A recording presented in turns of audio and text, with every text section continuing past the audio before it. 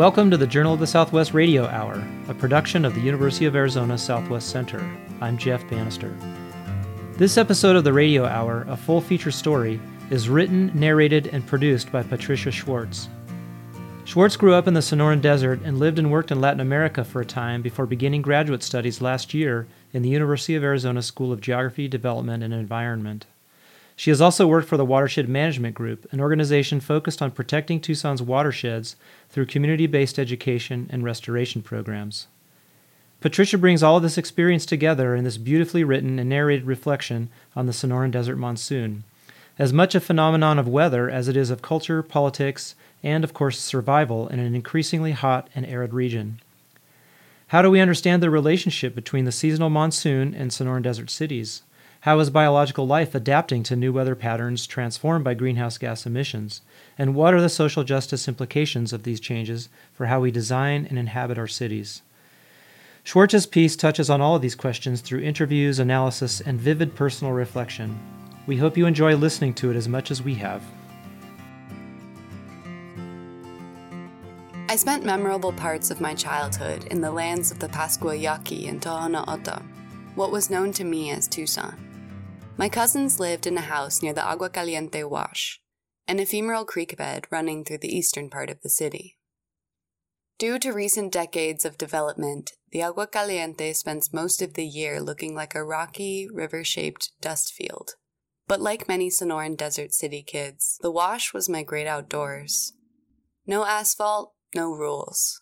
Guarded instead by jumping cactus, thorny shrubs, and an array of other obstacles, raising the stakes of our scrappy hide-and-capture games ever higher. The scars left on my knees and ankles today reveal that I lost pretty frequently, both to my cousins and to the landscape. But one of the most incredible things about these lands is their capacity to change dramatically overnight. Just as the desert reminds us that nothing gold nor green can stay, endless summers, too, are temporary. What's here eventually washes away. It wasn't until one late summer night when I first saw the wash flooded by a monsoon storm that I came to understand the deeper meaning of its name. That night, the toads in the creek bed and on the adjacent streets were so plentiful that my cousin's diversion of trying to catch them was far from sporting. I admittedly was more inclined to keep my distance from the creatures. I was overwhelmed by the spontaneously teeming landscape. I grew up in Phoenix, a massive city 2 hours to the north, which had long since entombed most of its discernible creeks in concrete-lined canals, shuttling small quantities of water, imported all the way from the Colorado River. I had seen no amphibians there. I later learned that the first big monsoon rainstorm of the year dynamizes these and other creatures out of their burrows and into a one-night-only wetland. Couch's spadefoot toads are beckoned by the low-frequency vibrations of thunder. They somehow manage to recognize the signal from the haze of their dormant state, estivation, like hibernation but for the warm seasons. A premature guess from some other rumbling sound would strand them in a desolate sunscape.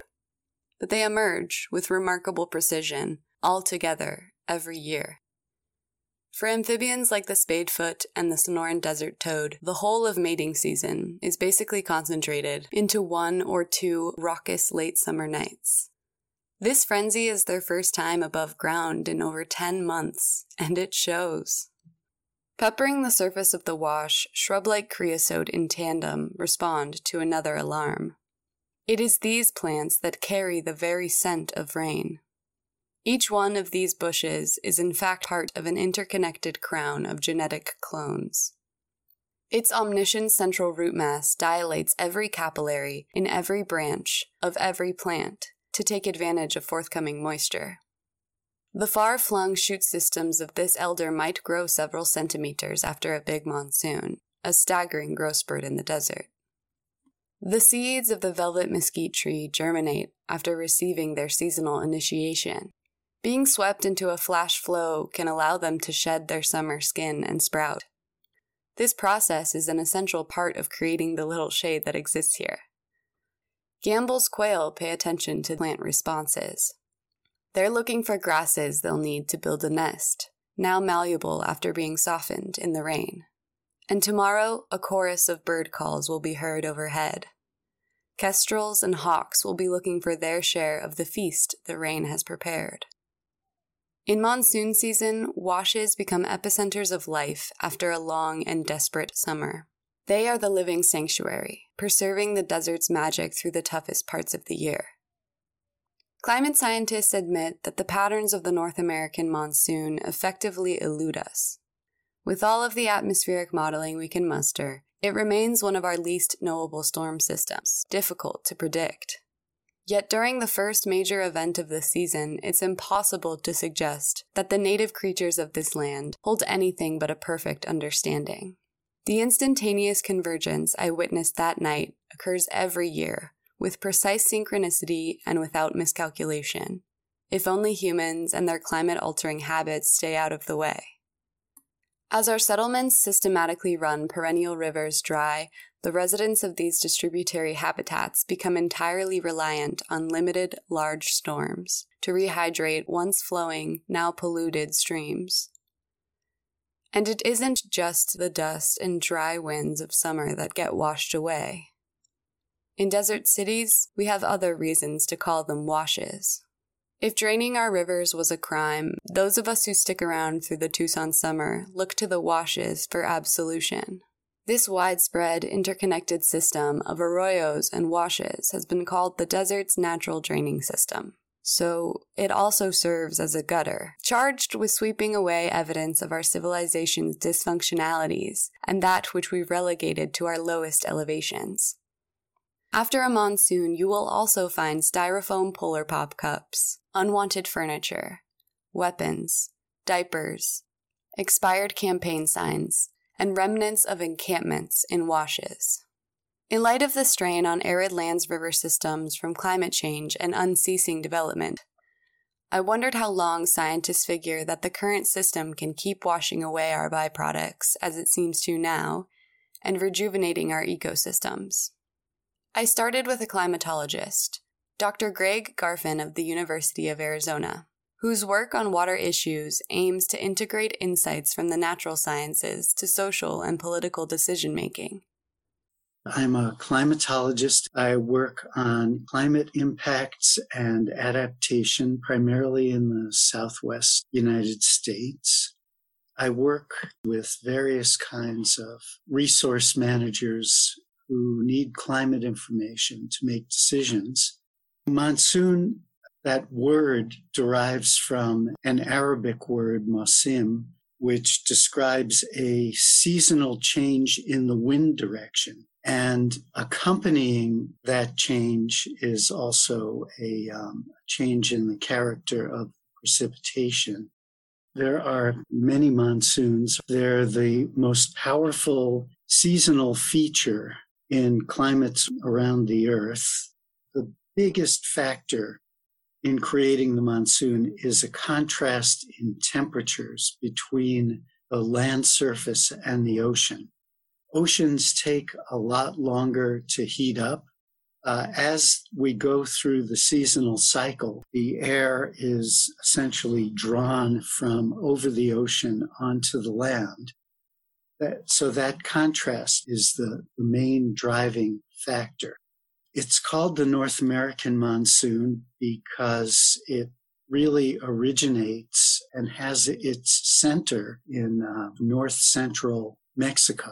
So up here in Arizona, New Mexico, southern Utah, southern Colorado, we're really at the northern fringe of this phenomenon. Even on the fringe, monsoons are dramatic showings of force. But what do these deluges mean to our water systems, and what might happen if they change? So monsoon doesn't just refer to a summer season. There's actually a winter monsoon, a summer monsoon. In the case of the North American monsoon, it's more apparent in the summertime.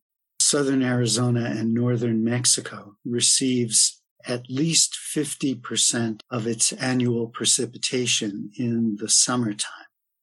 And as you go a little further south, more and more of the annual precipitation is received in the summertime rather than in the winter.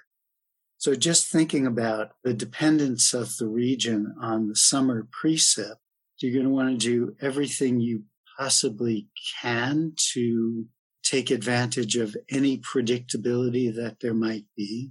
Farmers and ranchers have in the past, they've been able to look south into Mexico and see those thunderstorms starting to mass up, and then they could get an idea of, okay, it looks like it's going to hit us in several days or a week or something along those lines. Ranching in Arizona and Sonora depends on summer grasses. That's the primary feed for cattle. So changes to summer precipitation affect a lot. Summer precip can recharge soil moisture and alluvial aquifers, those aquifers near the riverbeds. And that summer precipitation is really important for fish species because part of our peculiar pattern of precipitation is that we have this very dry foresummer. So generally between April and the beginning of July, some years, we may get almost no precipitation. Now, it's a very stressful season. So the summer rains are really important to essentially rescue wildlife and vegetation. Those summer rains are important for storm flows. Storms move sediment in the configuration of sandbars and other things in riverbeds. Despite multiplying threats, annual creekbed rituals still showcase vibrant life. The fervor of their participants serves as some kind of buttress to protect the soul of the Sonoran Desert itself from washing away. But I've heard that our biannual monsoon, their only lifeline, may be in danger. Well, okay, so with the North American monsoon, one of the factors in driving the monsoon is going to be how much snow was there in the winter. And then the ocean temperatures in the Pacific and in the Gulf of California are really important for setting up warm, moist air that gets entrained into our region. So it's a tricky old son of a gun to try to predict. The climate projections for the future, those depend upon future emissions of heat-trapping gases, commonly referred to as greenhouse gases. But if we just sort of limit our thinking about this to continued high emissions, then probably we'll end up with less precipitation. The odds of that increase as you go south. Most robust projections that we have right now say that we'll end up with less spring precipitation. So that could be an even more stressful season, a longer, drier season. And we know that that's the season when we're most at risk for wildfires. There's a lot of uncertainty about the projections for summer and fall. For this part of the country, the hardest ones to predict. But regardless of how much rain we get, we need to take temperature and evapotranspiration into account. And the projections for increased temperature, if we continue to have increased emissions, those projections are quite confident. So there's a good chance that aridity will increase in our region. Summer temperatures in the over 200,000 border-spanning square miles of the Sonoran Desert already average 105-degree highs, sometimes climbing past 110 degrees Fahrenheit. It's hard to imagine what added heat and aridity might be like, but that might not be the only challenge exacerbated by climate change. A common saying rings true here, too. When it rains, it pours.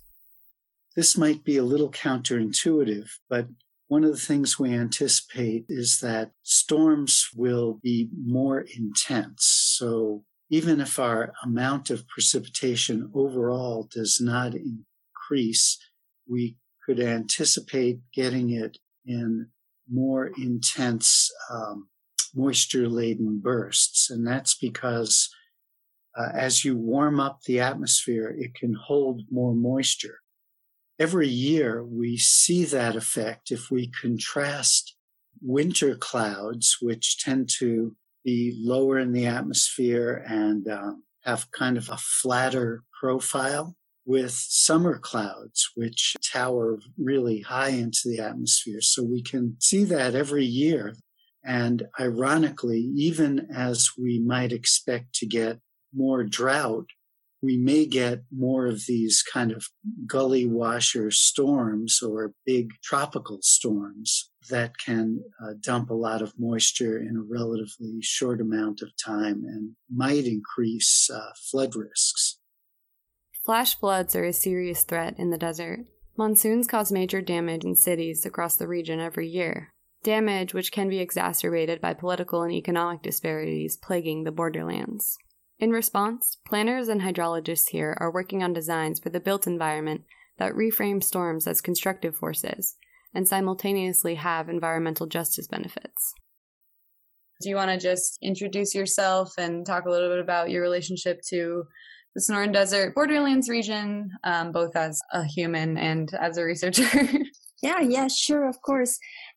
My name is Adriana Zúñiga Terán, and I am from Mexico. I am Mexican. I was born in Monterrey, Mexico, which is in the northeast part of the country, so another borderland region. And I also lived in Sonora for a number of years. I came to the University of Arizona to do my master's in architecture and then into a PhD program in Arid Lands Resource Sciences with a minor in global change. And then I did a postdoc at the Udall Center for Studies in Public Policy in Water Security. And I started merging all my background and found a niche on green infrastructure in cities that kind of combine all of these elements. So personally, I am an immigrant. I've lived in this borderland region for many, many years. I'm entrenched to the desert, to water issues on both sides.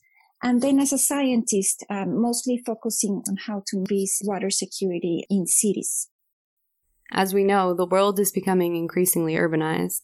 It's estimated that by 2050, 70% of the population will be living in cities, which have become especially vulnerable to climate change effects due to their density and the implementation of unsustainable infrastructure.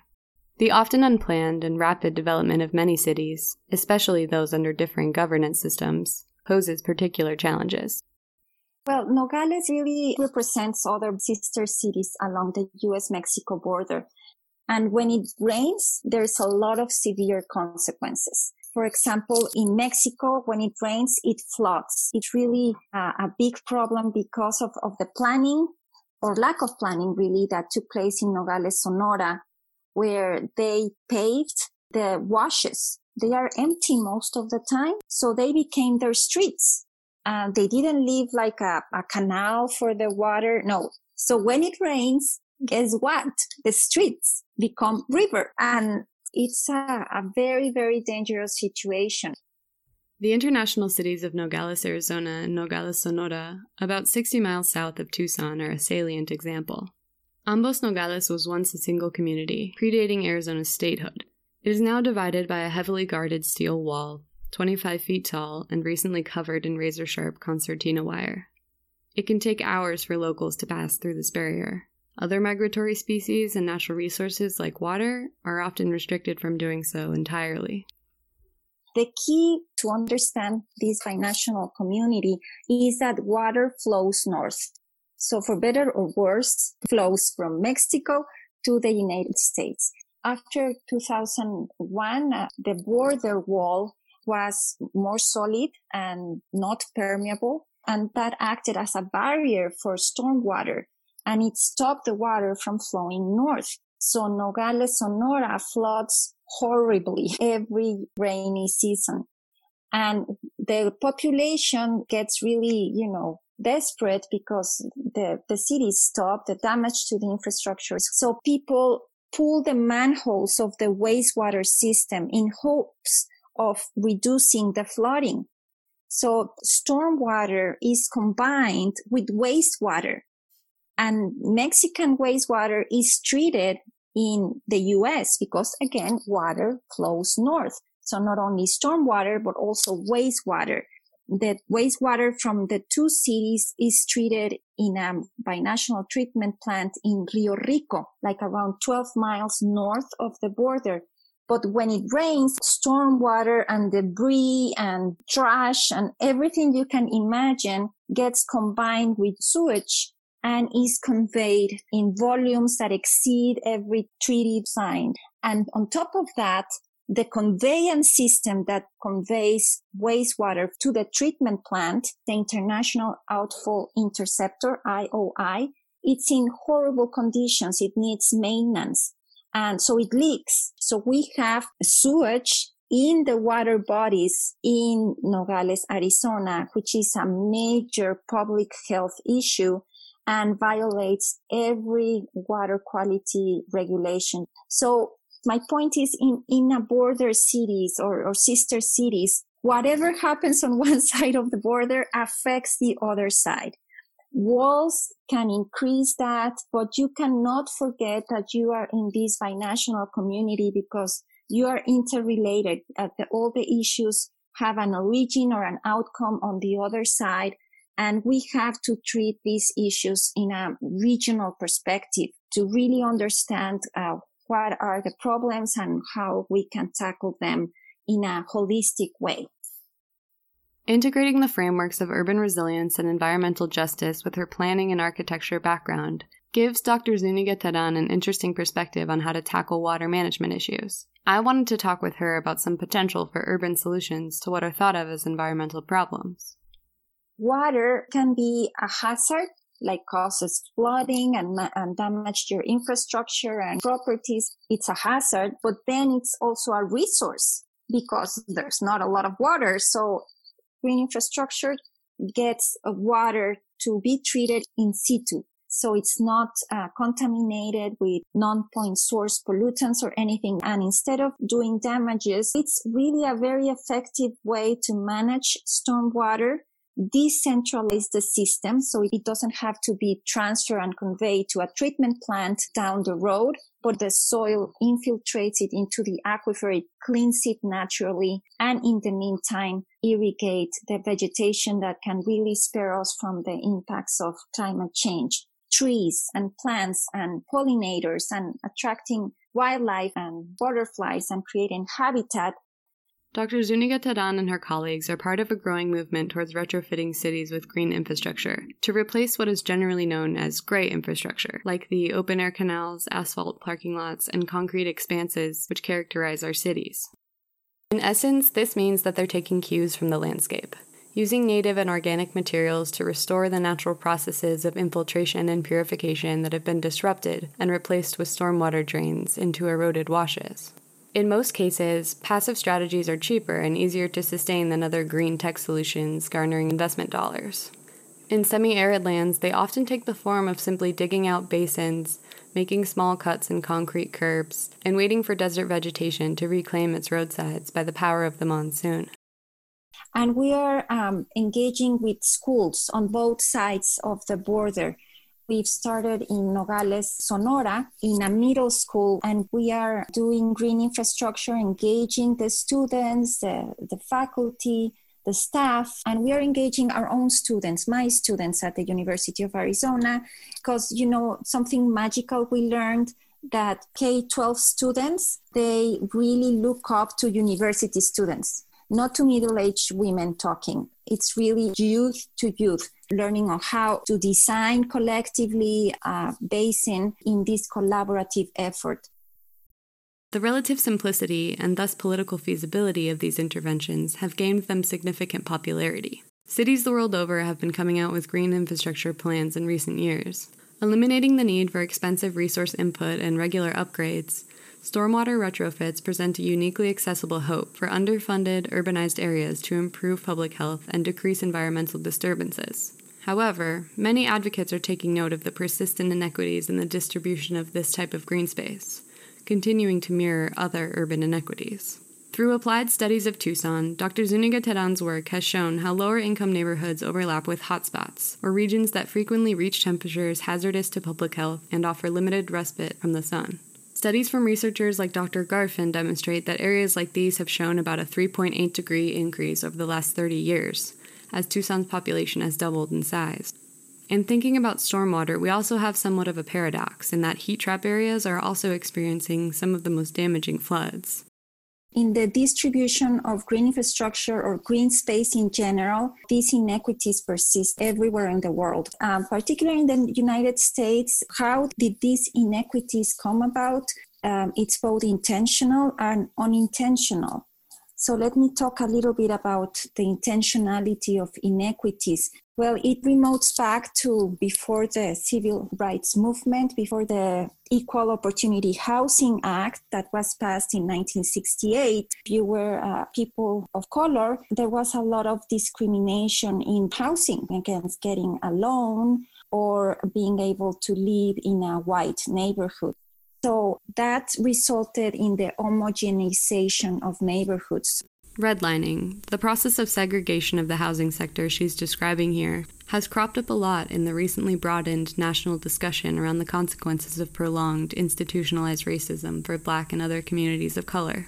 In the period when residential areas of many modern cities were being planned out, the U.S. government drew actual red lines around these communities, prohibiting banks from making loans there.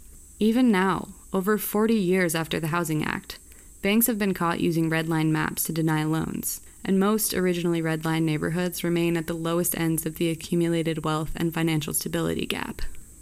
There were other more subtle types based on your sex, on your disability, even your family status. If you were a single woman, you could not get a loan and so forth.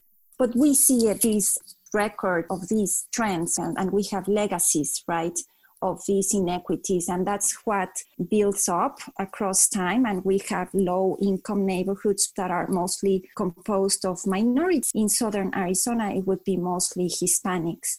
And that's one part. The second part of the intentional building inequities is that we link property taxes to funding for services. So schools in a wealthy neighborhood has more funding than a school that is located in a low-income neighborhoods. And that determines, the future of the individuals, but also the services like fire and police and healthcare and a lot of those things are linked to property taxes. So these inequities are enhanced. And then the third part is the urban design.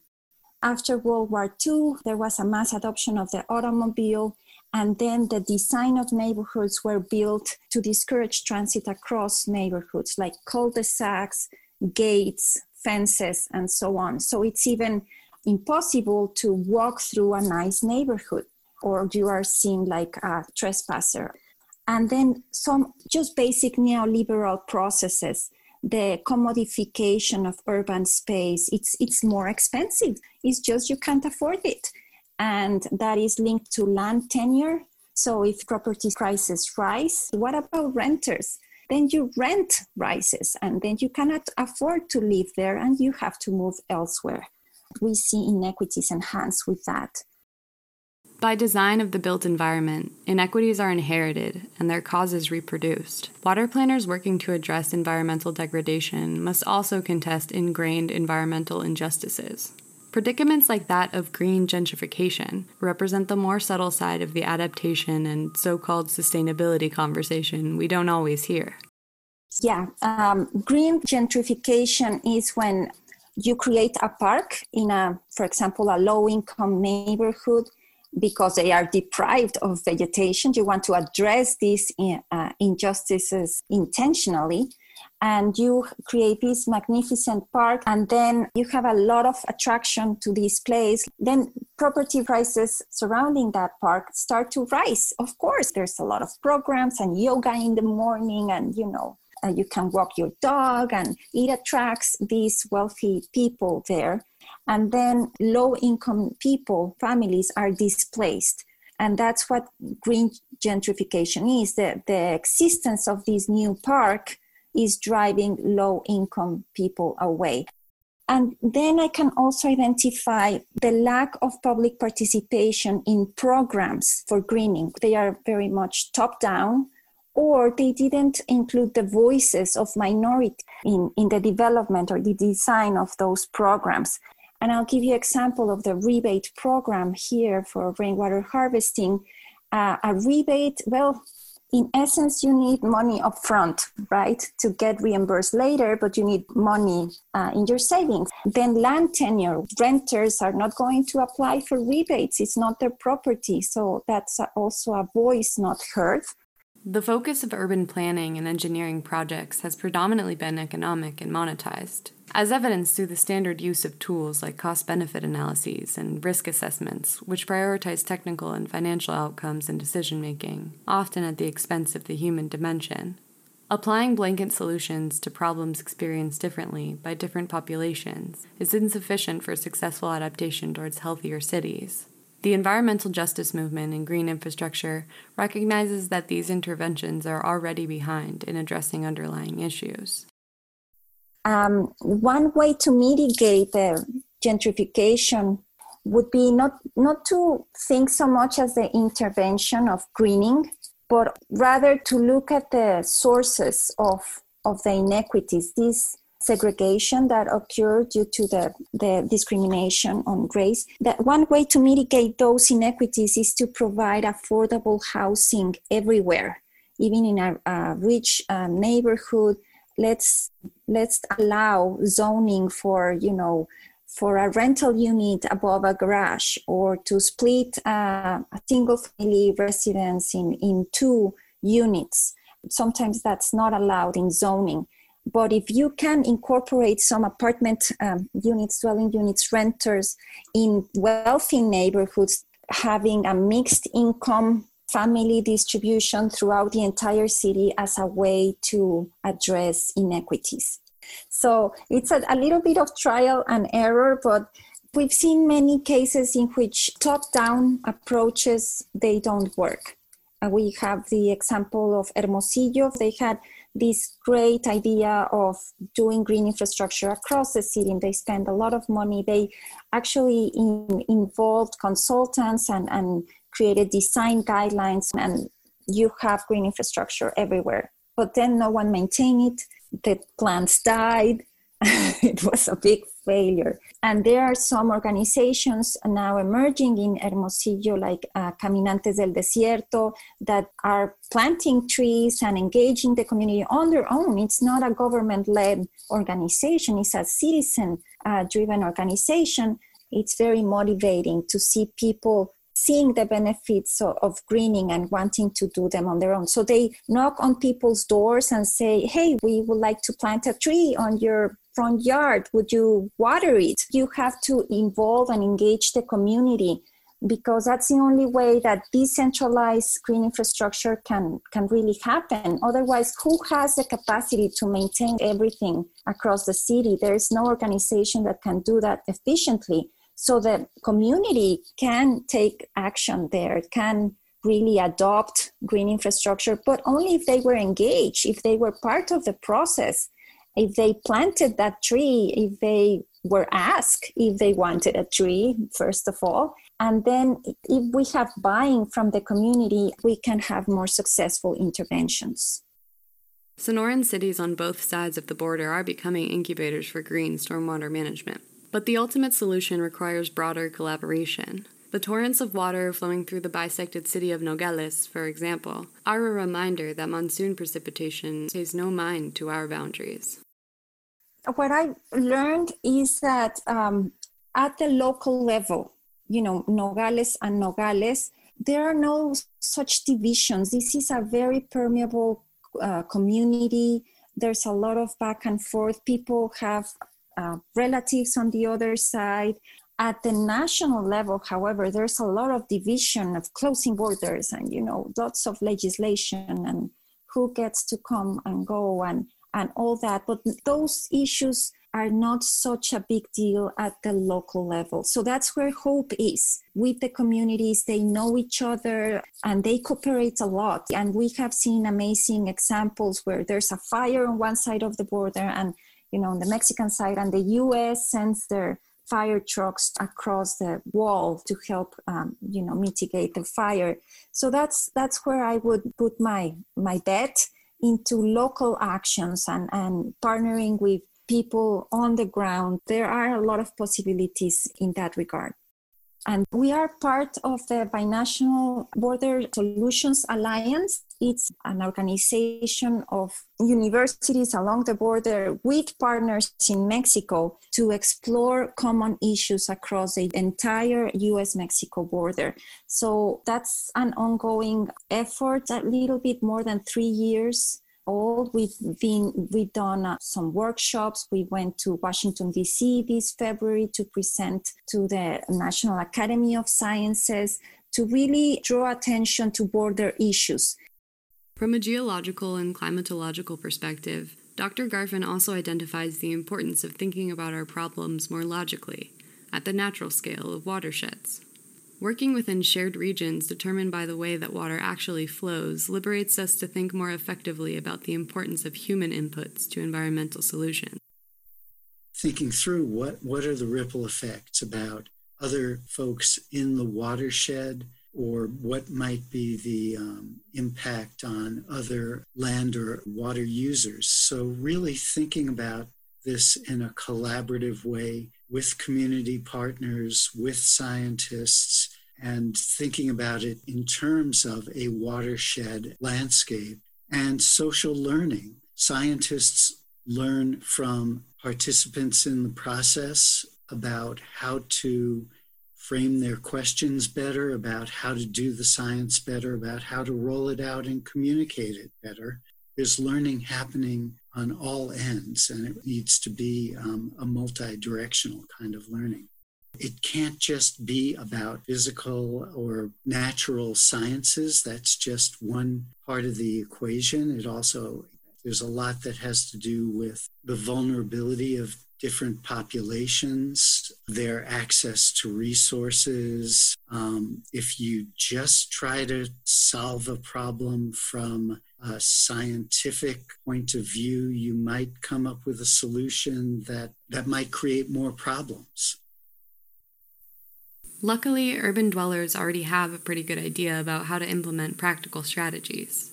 We are borrowing from hydrological processes themselves, from the practices of the land's original scientists and stewards on its first and remaining nations, and of course, from the rhythms of the abundant web of plant and animal life which evolved here. Stormwaters are a part of a city's lifeblood too, and they are not to be squandered. Under the compounding pressures of water scarcity, resource inequities, and an uncertain climactic future, borderland cities are rebuilding their relationship with the monsoon. This requires acknowledging its magnitude, far exceeding any of the concrete, steel, or cartographic boundaries we've tried and failed to impose upon it. Ultimately, we all want the same thing, to enhance quality of life. I love the desert, but the human part is the tricky part, and we have to collaborate, to partner, because together we can do more. There is no an isolated effort to invest in this engagement effort because it takes time. So partnering is key, and hearing a diversity of voices to develop programs, they are more likely to be effective that way. So that would be my takeaway.